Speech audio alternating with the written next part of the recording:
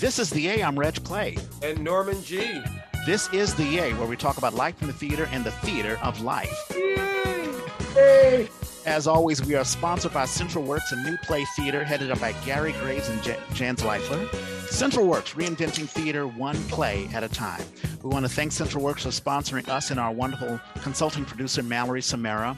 We have a wonderful guest. This is a guest who was our first guest. Now, we've done the Yay since April of 2017. At first, it was just Norman and I, and then our first guest that we brought on was Jerome Gentes, and Jerome is back. Jerome, how are you doing? Oh, guys, thanks so much for having me. It's fantastic to see you again over Zoom even, and it's great to be back. Thanks for having me back. Yeah, thank you so much. I mean, the guests that come on the Yay really enhance the Yay. I mean, we've had writers and directors and people sharing their stories, people being very, very, what's the word? Vulnerable, sharing us all sorts of intimate stories. And it's helped the Yay grow. We're in our 6th year of doing this, and you were the first to kick us off. And God, when I listened to our first that podcast, the audio was horrible. We were just sort of figuring things out, and but we have grown, and so have you. For those who don't know, you were the executive director of Play Cafe / Musical Cafe, and now you and your husband are now in Palm Beach, California, living the good life. And you have started your new project, Tiger Beat Productions.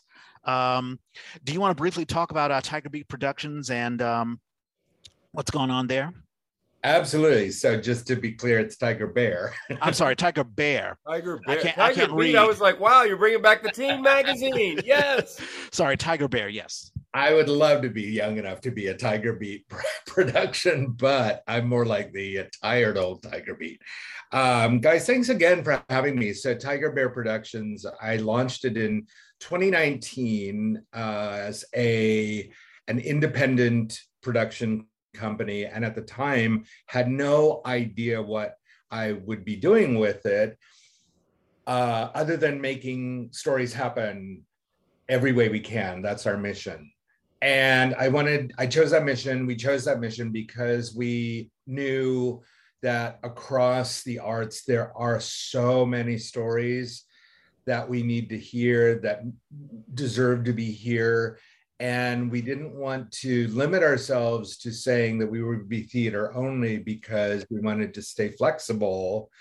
And that turned out to be a real blessing, because the flexibility and size that we have allowed us to pivot very quickly. For example, when we all went to virtual versions of telling stories and so on. My husband and I did move down here to Palm Springs in 2020. We were just talking about this right before COVID, literally February 2020. It was yet another kind of blessing. We were planning to do this anyway. He started a business here, and then I was able to, this is a funny, so I was working full-time in Silicon Valley at a tech firm, and I said, can I work remote, full-time, or at least close to full-time, so that I can move down with my husband, because we couldn't move down here without putting our house in the Bay Area on the market. So, and I didn't want to spend a lot of money, kind of traveling back and forth. And the company certainly wasn't going to put me up. And right. I wasn't going to ask any friends to do that. They wouldn't be friends anymore. Oh, I doubt that. But so the company said, oh, okay, well, let's do this on a trial basis. And as we all know, that trial basis became something all of us were doing, for our lives and for our health, and for our community's health. And I came to Palm Springs, and probably the biggest thing that happened was that because everything was shut down, the only examples of what I had of what I wanted to do or could be doing now were the things other people were doing, which was like, doing Zoom broadcasts, and doing, a lot of people pivoted into podcasting, which is great. And audio dramas and all the things. It was actually a very, I think, exciting moment for theater because it leveled the playing field so fast that that was a blessing, I have to say.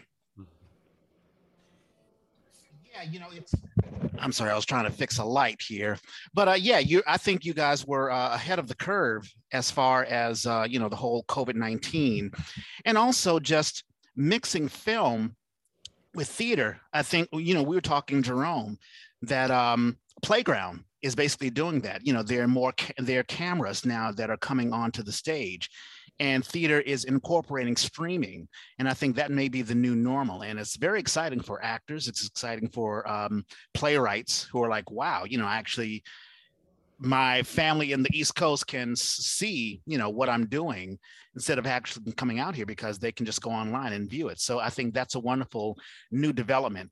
We'll talk more about that. Norman, go ahead. Well, I was saying before we jumped in that we had just had Playground just had a brainstorming meeting, and that was one of the discussions was the Potrero stage space is now set up with cameras. So it's, we have to rethink what we do. Yeah, that's exactly right. And it's a wonderful development. Sometimes evolution can be gradual. Sometimes evolution is forced. And I think this COVID-19, although it's a tragedy and a lot of people died, sort of helped create a sort of new normal. Norman, as I begin every podcast, how was your week?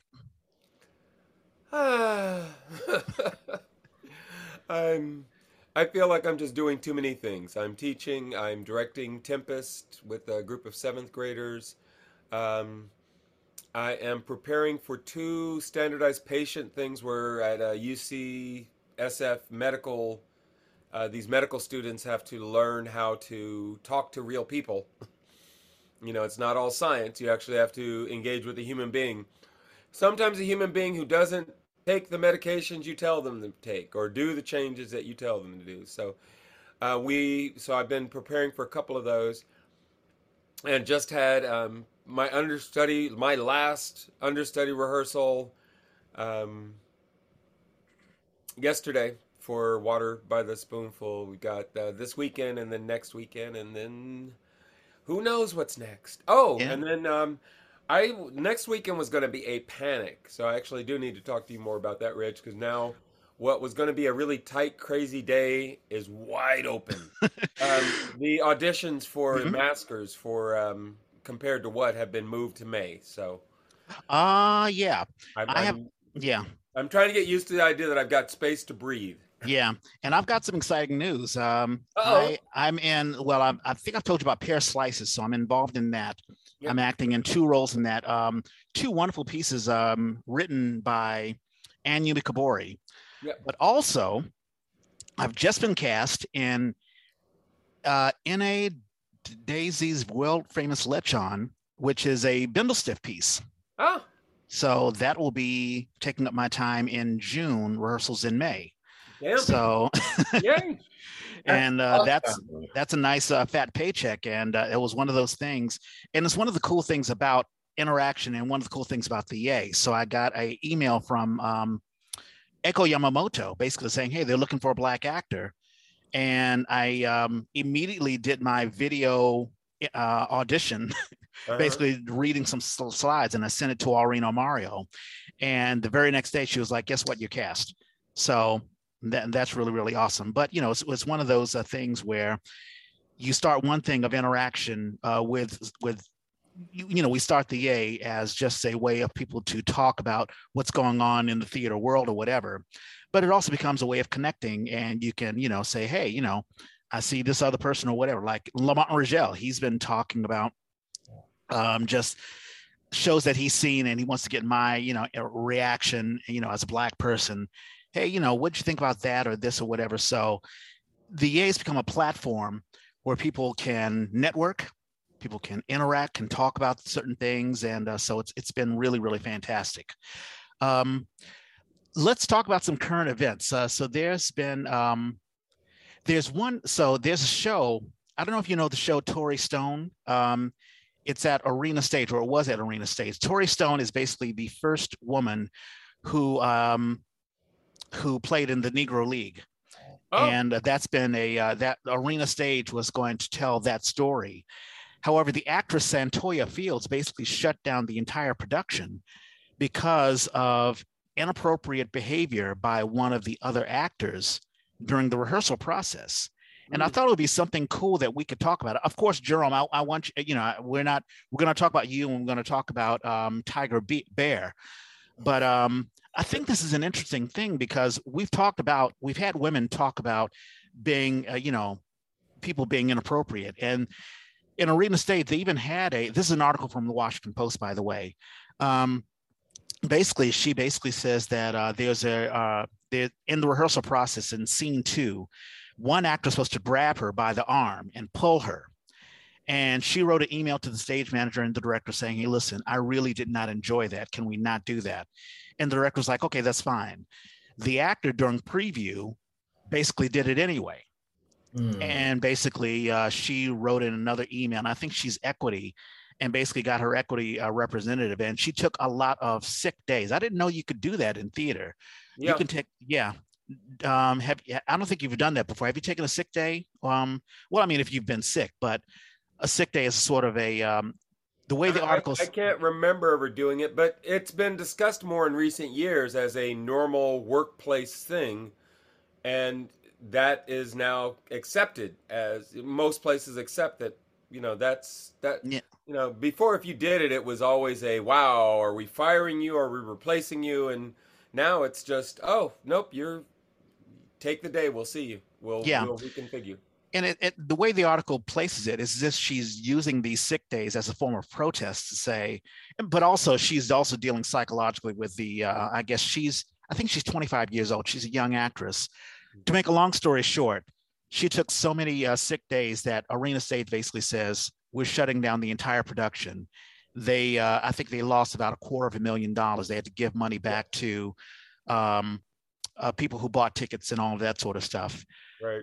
It opens up this whole, I mean, we've had these conversations about how to treat actors in the workplace. But also as an actor, I mean, how did the two of you feel? I mean, have you ever been pushed in a situation where you can actually shut down a production?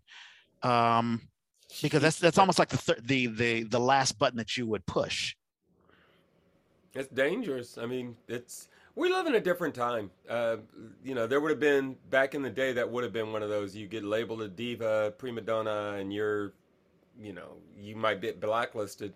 Now, I don't know. Now, things are weird. Things are so in flux. I don't know, Jerome. How do you feel, Jerome, about that? Yeah, I'm just sort of skimming the story in the Post. Wow. Did you find it? Yeah, I did. What an unfortunate unfolding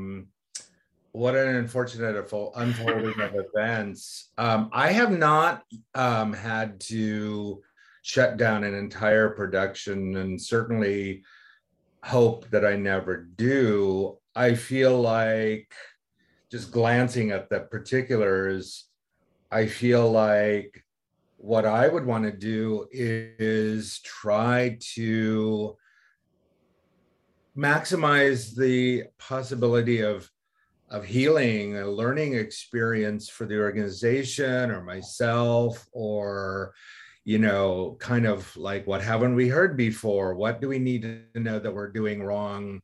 I do really like to intervene if people don't feel safety in the workplace is so important, regardless of theater or not. And so considering what we do in theater and any other kind of live anything that involves human beings, in fact, even the environment and the planet, it's like the things that we do there should be a kind of safety first approach with, anything. And if someone doesn't feel safe, Reg, I can tell you. So like I worked at, I won't name the organization. I worked at another organization before. So this was my kind of like my learning curve for, as a producer, and an actor, broke through an elevated riser, maybe 2 or 3 days before we were supposed to open. I'm just going to say it was very, very close. And, you know, it was dramatically close. And I said, we are stopping right now. You know, it was not me. It was a collective decision. Thank goodness. Everyone was smart enough to know, like, we're stopping right now until that is fixed. We cannot proceed with anything we're doing. It's a safety hazard. It was a safety hazard even then when, you know, it's like if someone's doing something as simple, quote unquote, as like hanging curtains, you know, what if they trip and fall on that hole? Or like, what if they fall towards that hole and then the jagged edge of it, you know, injures them further? So there are things like this that are not just physical, you know, risks and dangers that we really want to avoid and shut down, but also, you know, spiritual ones, emotional ones, psychological ones. I'm really sorry that this is happening. I'll definitely be reading more on it to learn what I can from it. Yeah, and you have a unique position because, you know, you've also been on stage, but you've also been behind stage as a producer and as a creator and allowing other people to tell their stories. And usually there's a mindset of, we want to make sure this environment is comfortable, is safe. Mm-hmm. And reading, I'm sure you've dealt with producers or let's say directors who are they're more focused on the story. They're like, listen, I have this great story in my mind and I have, you know, everything mapped out in my head as how things are going to go. I don't want one actor or one actress to disrupt what's going on. Sometimes that mentality can get in the way of safety. And I don't know if as a producer, you've had to deal with, let's say, a director who may not have the safety of the actors in mind, or the vision is more important than the actors. Mm. That's what I was saying before. That attitude is now being questioned and challenged because of simple issues like safety. It's like, yeah, your vision, that's great, but if you can't figure out a way to do this safely, you know, or without putting somebody in a compromising position, maybe, you know, you need to check yourself. Yeah, exactly. And, you know, we could talk about other things, but I thought that this is very interesting. And of course, it deals with theater. Right. Well, the big one, go ahead. There's a CNN story. Apparently, people are talking off the record, but they're saying that Dianne Feinstein is losing her mind. Oh, Dianne Feinstein. Is not, they're saying that she's really not capable. She doesn't know what meeting she's in. Yeah, it's sad because you hear, I mean, I guess they were saying the same thing about Ruth Bader Ginsburg, you know, just before the last days. Mm-hmm. But, you know, when I think about articles like that, we're all getting there. I mean, you know, I feel, I mean, Dianne, sure, her faculties may be bad, but, you know, even she herself is saying, I don't understand what the problem is. I mean, I don't know if it's a Republican thing where they just want to get her off the seat or to embarrass us, where someone wants to take her seat. Well, nobody's trying to take her seat, but that's the defense right now is, well, what about those Republicans? And I'm like, period. If you're over 80, we should be checking you like yearly or every other year and kind of going, you know, just the basics. Are you really with it? Yeah. I agree, Norman. I think we should, and I was thinking, like, couldn't we do this with love? You know, because if she was our grandmother, wouldn't we be saying, like, you know, hey, grandma, you know, how are you doing? You know, how are you feeling? Whatever. I'm going through this with my father right now, in fact, and we said we were going to put him in assisted living. We were kind of planning on that all during COVID. And then finally, we're like, we should ask him what he wants. And he's lucid enough to be able to say, like, I really want to stay in this home, you know, where he and my mother lived together until she passed. And I thought, you know, there's our answer. We don't have to do this for convenience for us or because we think he's lonely or whatever. So we have to go visit him or whatever more often. You know, let's give him what he wants. He's earned it. So I think we can, however, do the approach. This is a big question of mine. Like, we are living so long. Yes. Mm-hmm.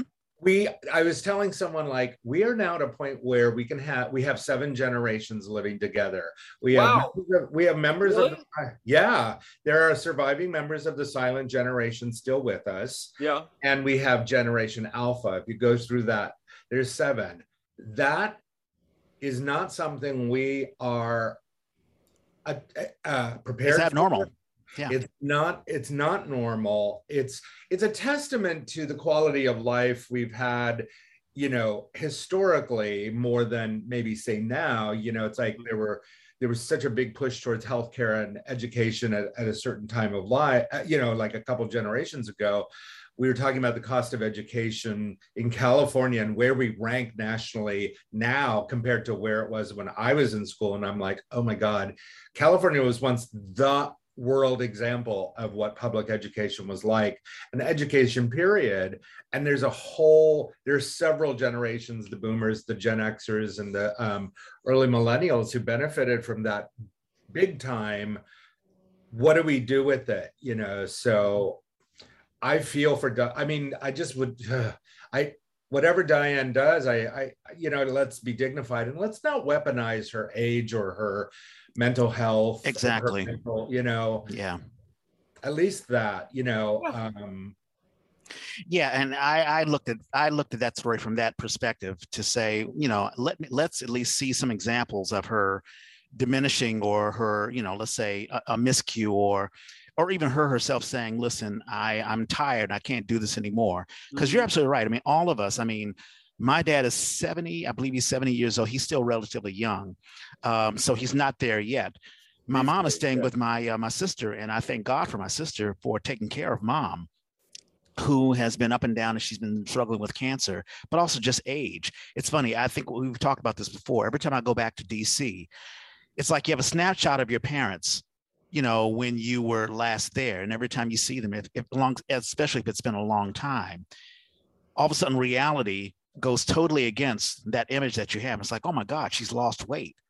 Or, oh my God, there are more wrinkles that I saw beforehand. Well, it's similar like when you're growing up and, grandma, grandpa used to be the big people, and then you become an adult and you're like, wow, I'm bigger than you. Yeah. Oh yeah. It's very similar.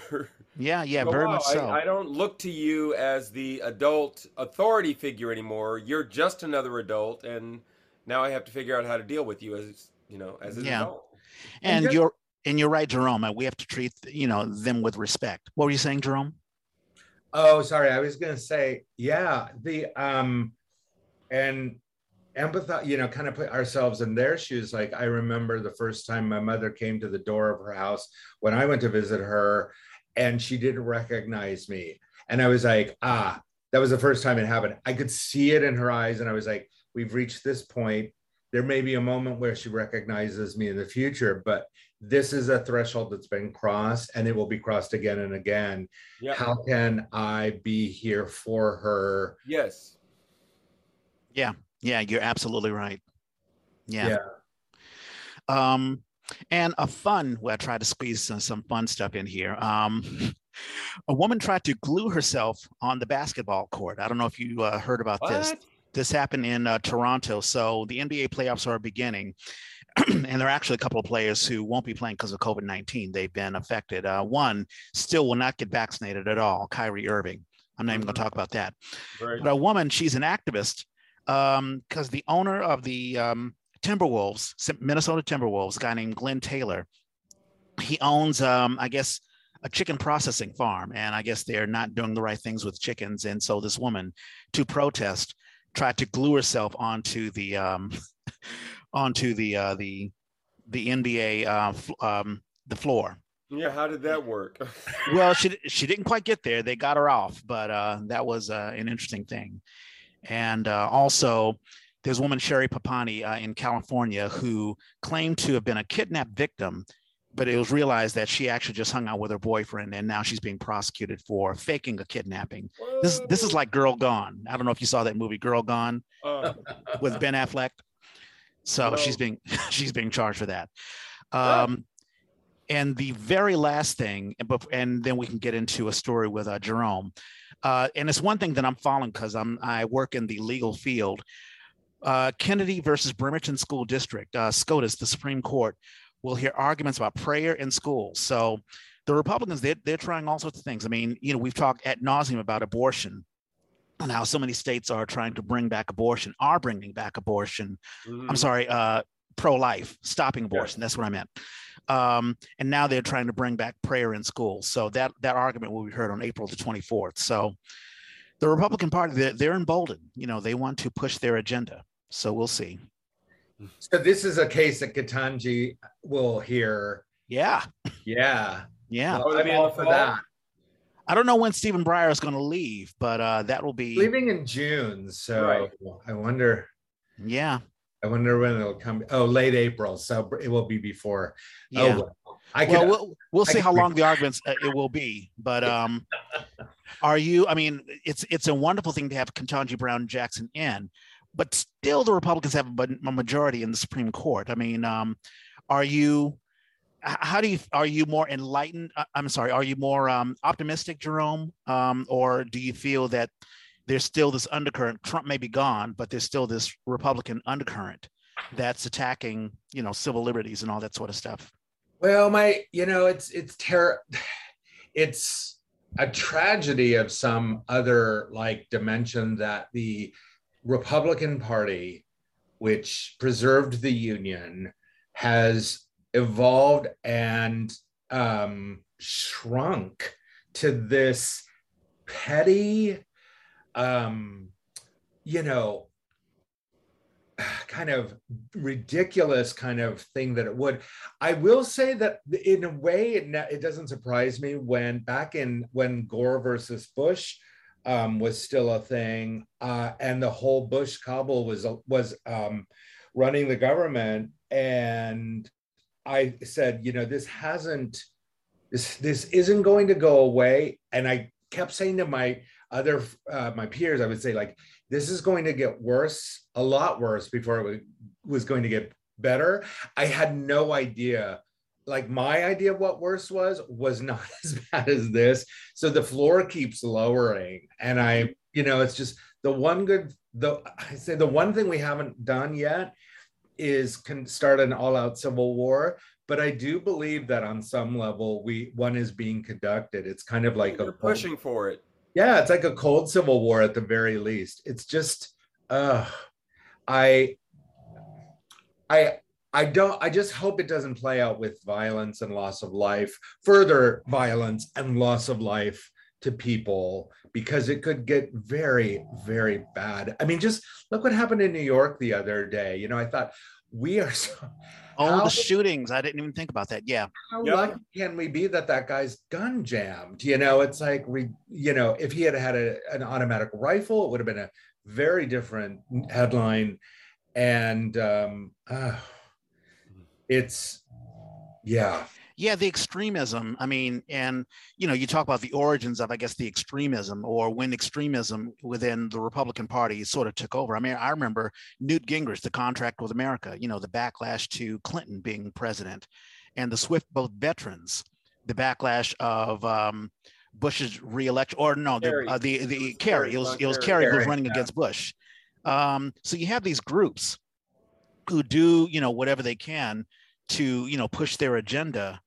And then you have the emergence of Sarah Palin, and you probably heard Sarah Palin is running again, this time as governor. No, as senator. She wants to be senator. Yeah. Thank God. Yeah. But, she feels emboldened, and a lot of these folks feel emboldened. Sometimes it's funny. Sometimes it's, very, very serious. Yeah. Well, it's like there's a writer that I believe in very much, Italo Calvino, and he says, one of the reasons he never followed politics in Italy, and he grew up in Italy post-war. So you can imagine that he went through a lot of the things we're going through. And he said, literature is my life because politics, I'm paraphrasing here, he said, because politics never achieves what it sets out to do. Literature always does. And I thought, I love that. Yeah, that's a good quote. Art is what art makes it makes the impossible possible and shows us what could be. And politics fails at that over and over again. And then we wonder, why does it fail? Well, it's politics, not art. Yeah, well said. And for those who have not listened to episode 8, I'll just give a rundown so we don't have to go through the origin story again. But you're originally from California. In 2012, you then went to, I believe, Buffalo. Were you in New York City? I know you were in New York City, and then you went to Buffalo in 2007. Yes, exactly. I went, yeah, those are the exact, yeah, 15 years in New York City with a little stint in the Adirondacks post 9/11, and then Buffalo from 2007 to 2011. Yeah, So I've been back. you were Yeah. teaching English and creative writing at a Yeah. college. You're working on your poetry. I believe your first play was Gay Wedding Crashers. And then you came back. You went to LA. You loved it. You got involved in improv when you were in teaching in Buffalo, and I think Yeah. that sort of got you in theater. And you won the best of, well, I don't know, you were a part of Best of Playground for your play or the Play of Life about the Higgs Or boson. yes, I remember Or. and Yeah. and then you wrote the musical The Right Note. Now I wonder how far did The Right Note go? I mean, because I know that it started with musical cafe, but did it evolve even further?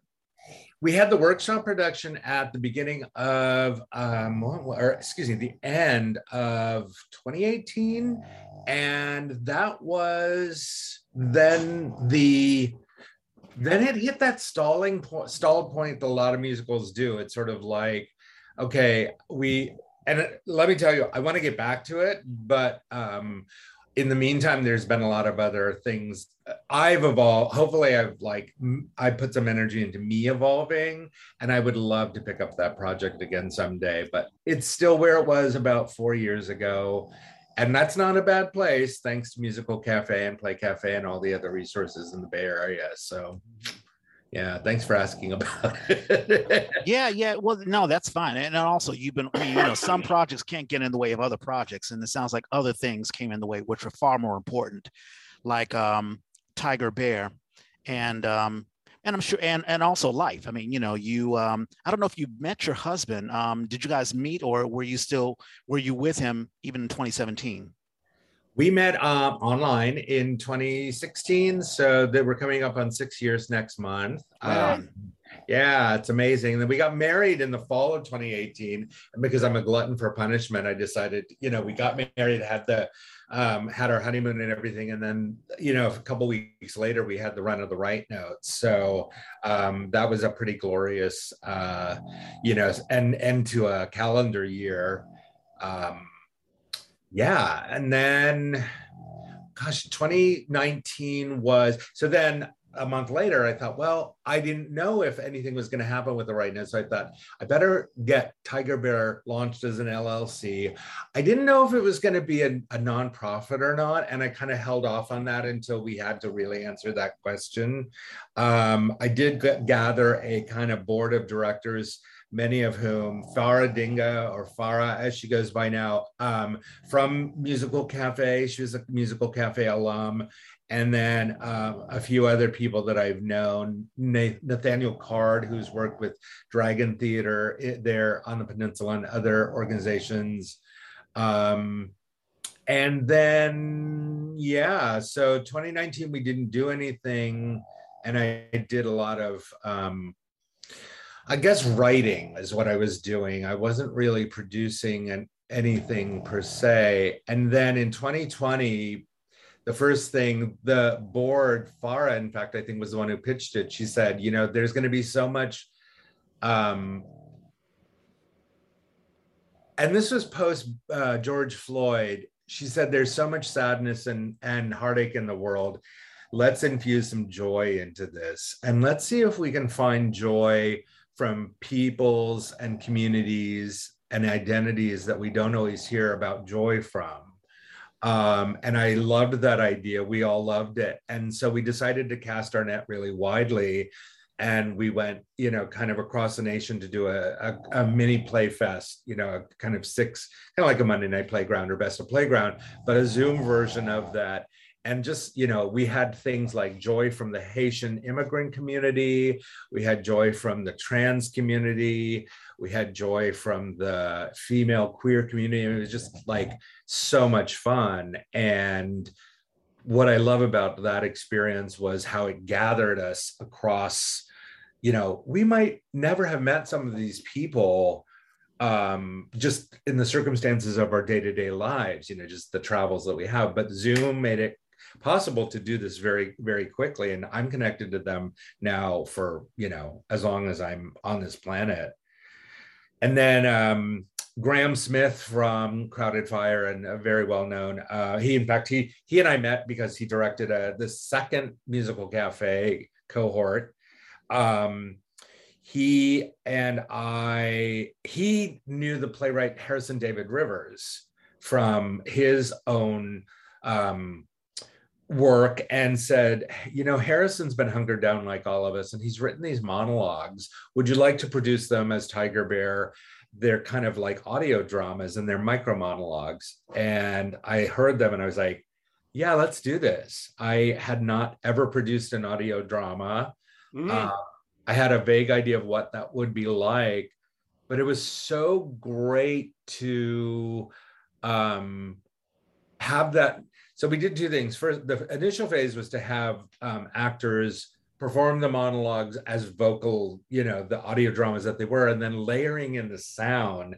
And it was just, because we were all like hungered, stuck in our apartments or houses or whatever. And I was like, oh my God, the rustle of leaves and the, leaves in the wind, and a Muni streetcar going by. It just all sounds, all the things that feed us as urban humans sometimes. And then we did an ASL version of that. And that I'm very, very proud of. Damn. American Sign Language. That's awesome. Yes. Yeah, because I thought, well, if we have an audio play, how about the audiences who hear differently? And I'm very, very proud that we found two amazing ASL actors. One of them is Brandon Kazan-Maddox. You should definitely please look him up. He's doing some amazing stuff in the ASL and acting community. And to see those monologues then interpreted in ASL with the soundtrack, I mean, I have the privilege of having hearing, so I could hear it. But just seeing how like a New York subway train car, easing into the station speaking as always, but then, and how, the sign of the here, thank you to the closing doors. You have to have an excellent sound designer. Who's your sound designer? Excuse me. It was Sarah Witch. She did a terrific job. Excuse me, I did it. Yeah. No, that's awesome. Yeah. So shout out to Sarah. She did such an awesome job. And then singing all of theirs, so that the sign layered at the moment where the doors were closing and all this stuff. It was just fabulous. I'd love to do more of that. Yeah. I was going to ask you, because I've never been to Palm Springs, and I imagine Tiger Bear is situated in Palm Springs. What is the theater community like there? Is it the same as the Bay Area? Great question. That is a great question. And thank you for asking it. It's very interesting, Norman and Reg. It's the demographic down here tilts older. It's more of a retiring kind of place, although that's starting to go slightly in the other direction, which is welcome energy to bring in. There's a lot of kind of like rep work, and there's LGBT theater that does amazing stuff. I want to say the very best thing I've seen down here since I've been here was a production of The Mountaintop, the Katori Hall play by, oh my God, I'm going to forget their name, Des Arts. Des Arts performs. And I know the play, I had not seen it. And I was like, is this going to be like community? I don't mean to diss community theater. I'm not doing that at all. But it's like, I'm just glad they're doing this play down here, quite honestly. So we go to this women's club, which is kind of like a school auditorium with the race thing and the the beige curtains and the clock over the thing. Sure. Like I felt like it was an assembly again. And that curtain went up and that play started, and those two actors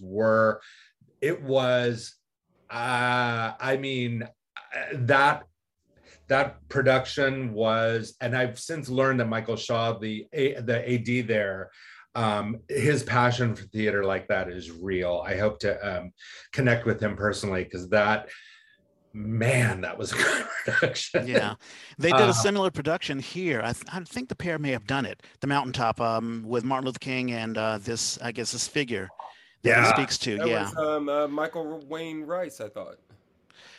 Yeah, that was the other play, wasn't it? Right, exactly. I know that because Damaris DeVito was in that. Yeah. But Yeah. no, yeah, a lot of people have been doing the mountaintop, and it is a powerful play. Yeah, but they do think, there's a great community theater, and God bless them. You know what? They take on things like Jekyll and Hyde and Wow. big messy musicals that I'm like, you know what? You go for it. Yeah. Yeah. And Goodness. people want to see it, and Hmm. then there's we just got a new artistic director at the Coachella Valley Repertory. I can't remember his name, but Paul Solona, the AD there, is leaving after many years, and he's leaving some big shoes to fill. And they do fine productions of, I saw a two-hander there or something. I was like, this is really good quality. And there's a hungry and appreciative audience here, and they don't settle for just because it's Palm Springs. It doesn't have to be, first of all, just because it's Palm Springs, it doesn't have to be LGBT, and nor does it have to be lower quality. It can be very, it can be very high. So I'm hoping, I'm just going to anticipate, you might be asking if I'm going to do anything here. And the answer is yes. I'm doing an immersive opera in the fall during LGBT. I don't want to say more because it hasn't been announced yet, but I'm very excited to sort of like push the boundaries, because one of the things people are talking about is like newness. Like, how do we can do the Shakespeare, we can do the plays that Broadway is doing that then come trickling down here, if you will, or trickling across or whatever. But what about like what about new works? What about plays by you, Reg?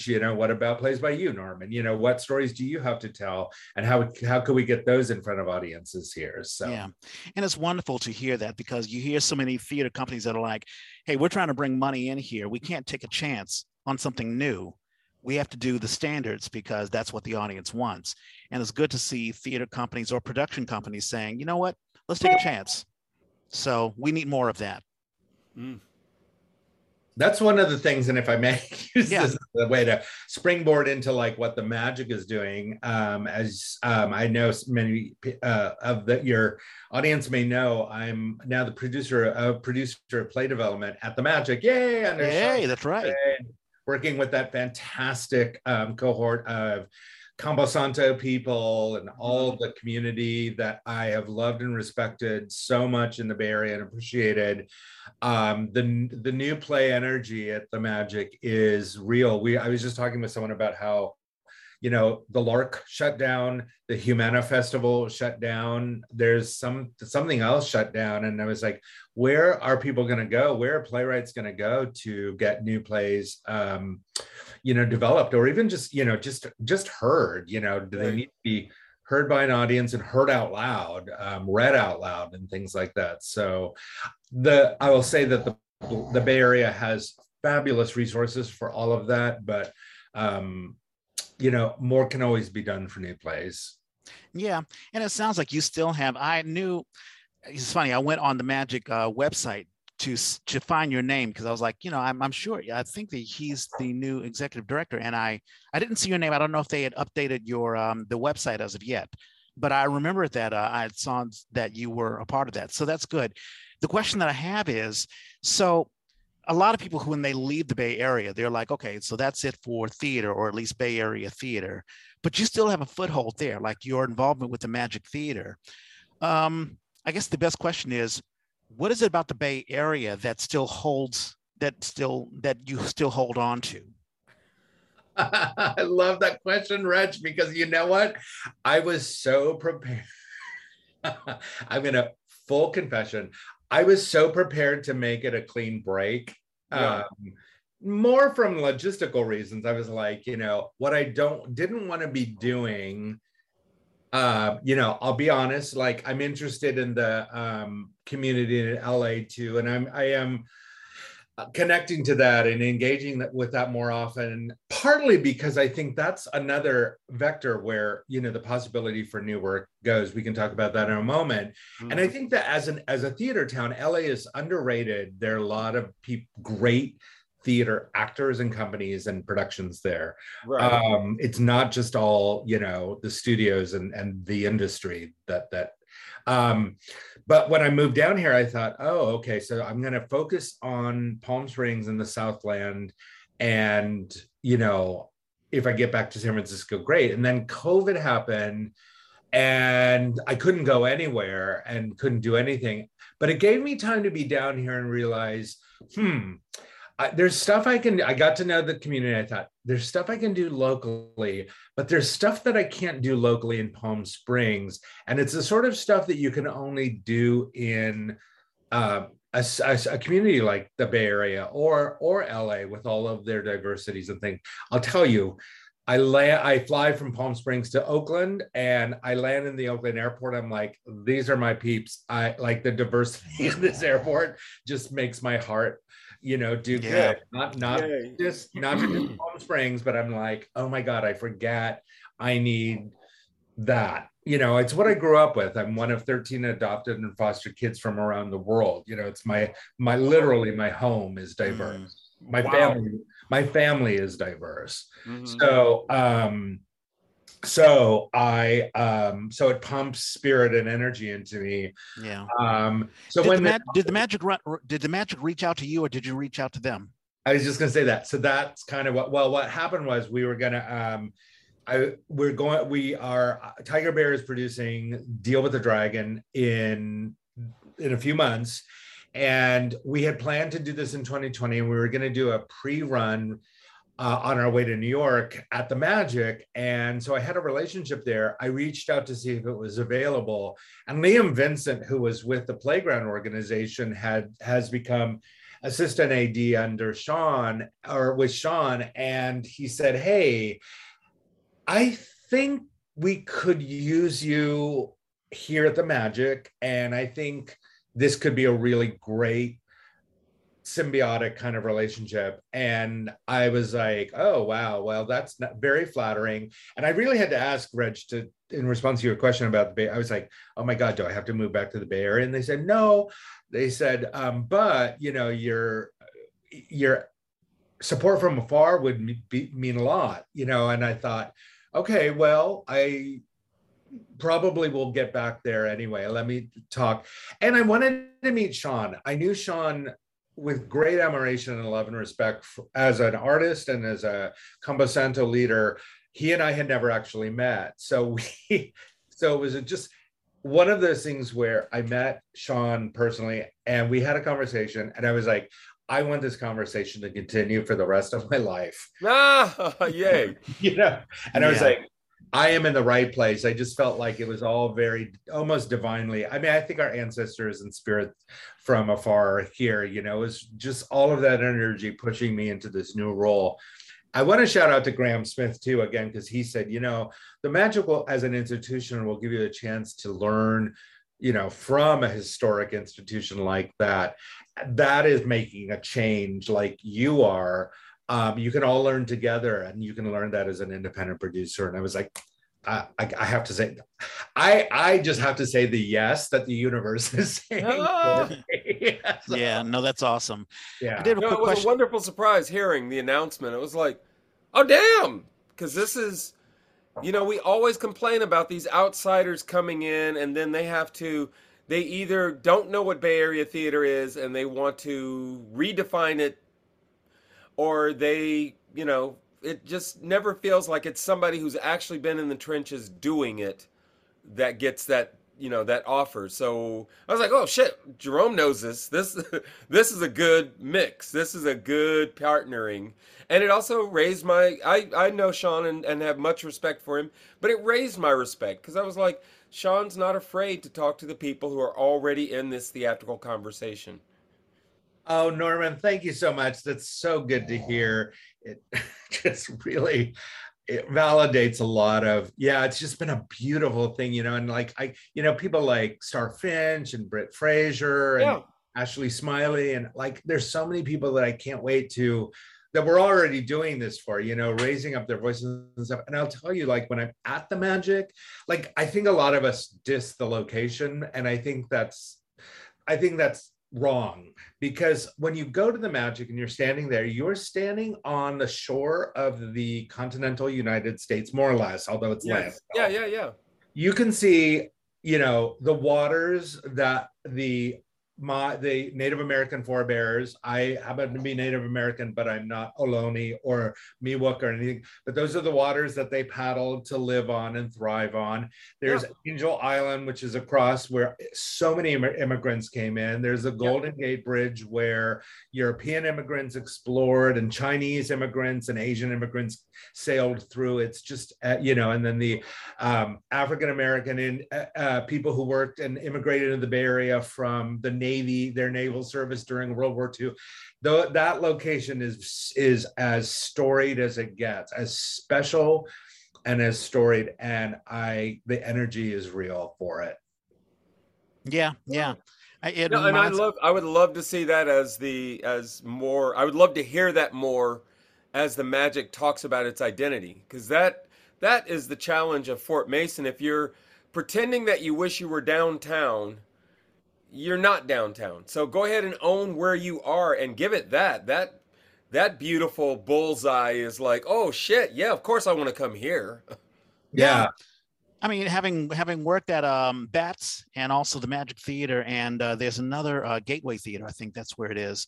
It's a great place for audiences. Like, hey, even when you step out of the theater and you had a wonderful experience in the theater, now you got to see the ocean and all of that stuff. And when we finished doing the Baldwin Project, actually before we did the Baldwin Project, you have the thing, Norman, where you're always acknowledging the indigenous people who were there. Yeah. Your little speech. Yeah, the land acknowledgement. I mean, it's a fairly common thing now, and hopefully it helps.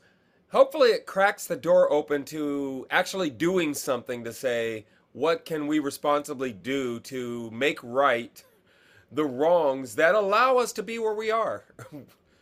Yeah. We if we are happy for the lives that we're living, we owe a debt. How do we honor that debt? How do we repay that debt?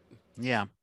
We're getting close to 12 o'clock. I did have a question for you, Jerome, because you have produced so many things. And I tend to think I have to remind myself that the producer is sort of an artist as well. Do you consider yourself an artist when you select projects that you want to work on or the people that you want to work on? You may not be on stage and your writings may not even be featured. But as a producer, your selection of the topic matters and the people, that's sort of an artistic creation or a choice itself. Do you see yourself as an artist, as a producer?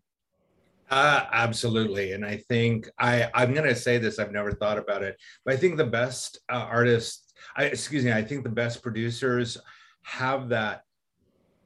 They may not articulate it that way, but I just said to somebody, I would throw myself in front of a bus for this play, and it's not mine, and that's the kind of feeling I want to have.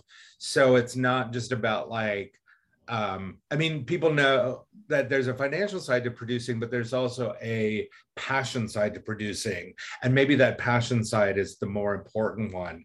I think, this is something that I do to bring into from maybe my corporate, experience. It's like the best teams, I'll just say like I'm leaving tech to do this full time in a couple of weeks, and I'm leaving the most carefully and humanistically crafted tech team I've ever worked on. And what it took to assemble that team, just, I don't know, I'll spend a long time like pondering how was that put together. And that's art, that's where the human heart meets the human ability to do. Mm-hmm. Yeah, because I imagine I've asked this with other directors and producers. You make a statement. It's not like you're going to do Oklahoma or Annie Get Your Gun. You're making a statement when you have, like I'm looking right now, Innocent Munster. I think you're working with Sandhya. Is that her name? In upcoming production, Sandia, a house concert. Oh, yes. She's coming for a house concert here in Palm Springs. So that's something that we're doing. Yeah. Yeah. And Prince Charming, you're late. I mean, I'm just looking at the website of Tiger Bear Productions. And, like I said, these are choices that you make where you say, hey, this is what Tiger Bear is going to be all about. This is what a Jerome Gentes production is all about. The decisions that you make, which makes an imprint. You're an artist, and let my art be how to lift you up and get you heard and seen. Nice. Exactly right. I want to be respectful of people's time. Is it time to shut it up? I mean, well, one last question. I mean, where do you see yourself? Where do you see Tiger Bear in the future? I mean, do you want to get into streaming? Is Tiger Bear going to sort of be a repository where other film directors or whatever can say, hey, we need someone to produce our work? Um, where does Tiger Bear go from here? A good question. We have a pretty, as you say, please look at our site, tigerbearproductions.com. We still haven't even put all the stuff we're doing in this year on that site. That's going to happen in the next few weeks. So we have Sandia, a house concert here in 2 weeks. We have Prince Charming Your Late in New York in late June, Deal with the Dragon at the Magic in July, August, and then the to be announced immersive opera here in Palm Springs at the end of October. So that's plenty for now. But going forward, what you're asking, Reg, is true. It's sort of like, all right, how are we going to do things like streaming? I'd love to do more, virtual reality sorts of things, extended reality things, integrate those sorts of things. I can't wait to see what happens at the Magic in 2023. So lots to come. I'm going to be doing this full time starting in 2 weeks on. Yay! Yeah. Damn. April 29th is my last day in the tech industry, and then I'm a full-time producer and creator, and lifting up these stories will be my full-time job. And as I say, I mean that every way we can, because everyone, maybe there's a story like Tony Stone that needs to be experienced with a mix of, augmented reality and a stage like a Pokemon game or something like that. There's an artist out there hungering for a platform to do that on, and we'd like to be that. And a production team that will treat everything, not just the subject matter, but also the characters, the actors, with respect. Because you're actually right. A story like Tony Stone, the first female Negro leaguer, needs to be told, but it needs to be told with respect. And I think if you have a production company that will do that, that's wonderful. And the evolution of you, I mean, that's a dream come true to say, hey, the hell with my job, the day job. Now my artistry has risen to a point where I can actually make a living doing it. And that's all that I'm doing. I mean, I think that's something that all of us will want to achieve to do. And you're doing it. So that's fantastic, Jerome. Time for birthdays, shout outs, birthdays. Jen Coogan's birthday is coming up. Speaking of Musical Cafe. Yes. Susan Dunn, it's so funny because our conversation hasn't been as specific to here's a play and we're getting actors and we're putting it up. We're talking more about the sort of nuts and bolts of it and that passion that allows people to support making that happen. Susan Dunn is one of those folks in Bay Area who her love of theater is so strong. They do these readings at her house. They've done other projects around. Yeah. And I don't know how many. She did a reading for one of my plays. She what? She did a reading for one of my plays. So thanks to Susan Dunn. Yeah. Yeah. So Susan Dunn's birthday's coming up this week. Peter Macon is an actor. I've never made a list of all the times I've understudied, but I understudied at Cal Shakes, and Peter Macon was understudying Othello, and I will never forget going out after the show. Everybody's out in the lobby, it's like opening night, and they're having wine out there, and after the toast, everybody's still out there mingling. We come back in onto that beautiful stage, under the moonlight. Peter Macon on stage running through Othello with me holding book for him was just one of the joys of my acting career.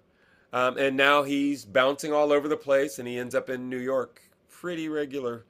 My phone did a spell thing, jubilation. No, Jubilith Moore was one of the folks at the No Space, the Theater of Eugen, for many years, an amazing performer, and especially in that Japanese traditional style. Brad Erickson, the Bay Area. Did they move or did he just step down? They moved. Yeah, they're in Charleston now. But he was just recent. He's actually at the Jurassic Center, I think, or maybe that's great. Yeah, he's wrapping that up. watching TBA try to figure out what they're going to do next. And it's like, you know what you're not going to do? Don't try to be Brad. Because Brad was amazing and singular. And Brad would put out a message, the way leaders do about how we're thinking about doing this. And then he'd come back a year later, 2 years later, and say, we talked about that, and this is what's happening. It was amazing to watch. And I think the lesson is figure out what your passion is and what you can do with the resources you have, and launch from there. Don't try to imitate what somebody else did. Brad really did reconfigure the organization in his vision, and with much community buy-in and help, and now it's time to go in a new direction. And I hope we can honor Brad by making TBA as vibrant and wonderful as it has been. Anyway, his birthday is this week.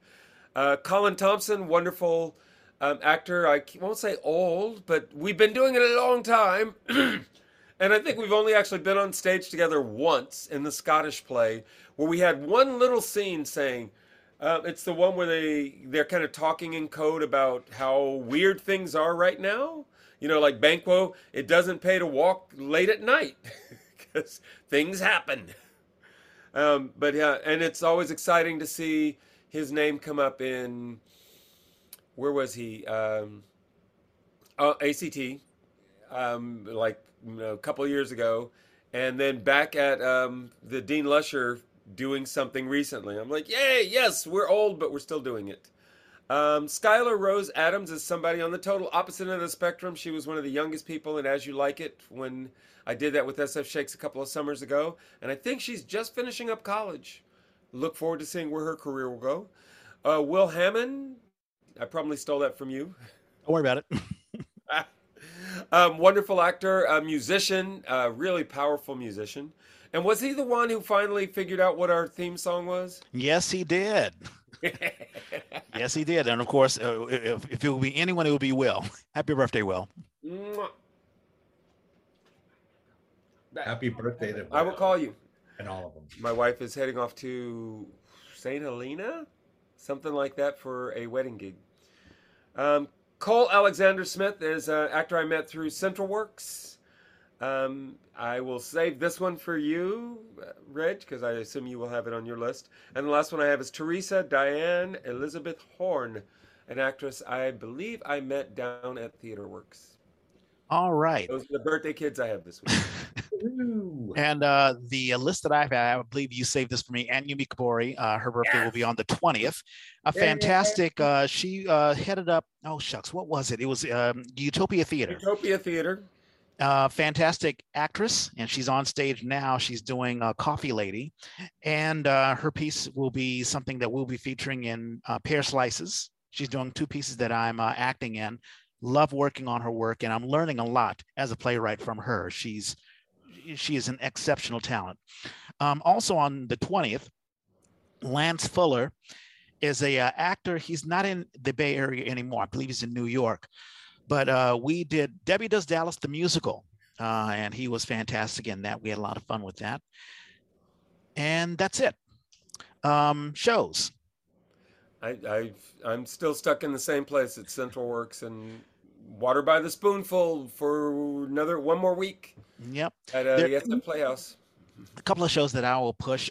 Crowns by the Contra Costa Civic Theater is being directed by Kimberly Ridgway. Damn. So that'll be April the 22nd through May the 15th. So check that out. We've talked about Jeannie Baroga, her book, Turn Right at the Water Buffalo. Jeannie is a playwright, but she's also a what do they call her? Book writer. She's a novelist. Yes, thank you. And she's doing the book reading at the FANSHS Museum in Stockton. That'll be April the 24th. So I just want to remind people about that. And there's a link, a YouTube link to talk more about funds and also Turn Right at the Water Buffalo.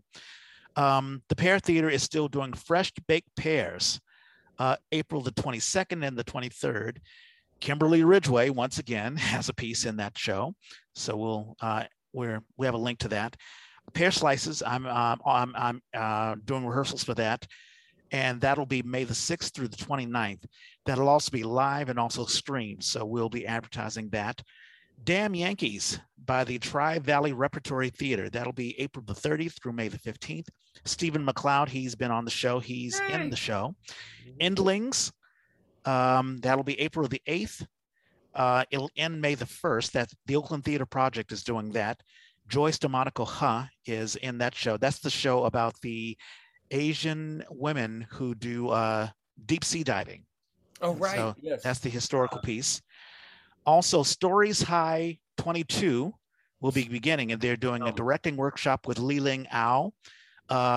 She's still doing that every Wednesdays from April the 20th through May the 18th, and also Mondays. Also, Jet Presario is doing the acting workshop, and that'll be every Tuesday live, beginning April the 19th through June the 6th. So if you're looking to learn about acting or about directing, you should check that out.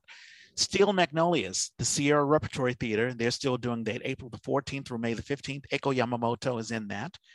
Coffee Lady, we talked about that. Anne McGrory is in the piece. And Bridget Dunn Portman, who we've had on the show, wrote the piece. So check that out.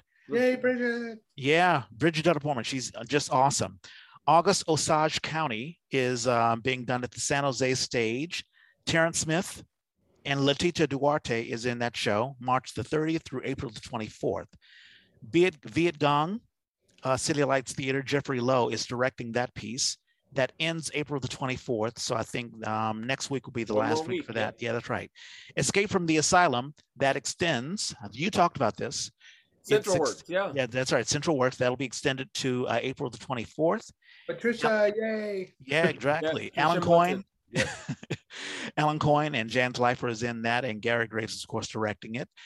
Allegiance, Palo Alto Players. That ends May the 8th. It opens April the 22nd. Mara Sotelo is in that. That's the piece about the Japanese internment, I believe. Palo Alto Players. So check that out. Barry Graves has a podcast, The Black Man's Heart. So check that out. Mallory Samara, our consulting producer, is also, her day job is KCBS Radio. And she has a podcast, Connect the Dots. So check that out, a weekly podcast, news podcast. Also, Bindlestiff Studios has the Fobcast. So check that out as well. That is it. Jerome, did you have a good time? I had a great time, you guys. Thank you so much for having me. It's so good to see you and talk with you and share with you. Yeah, and thank you so much. Audio.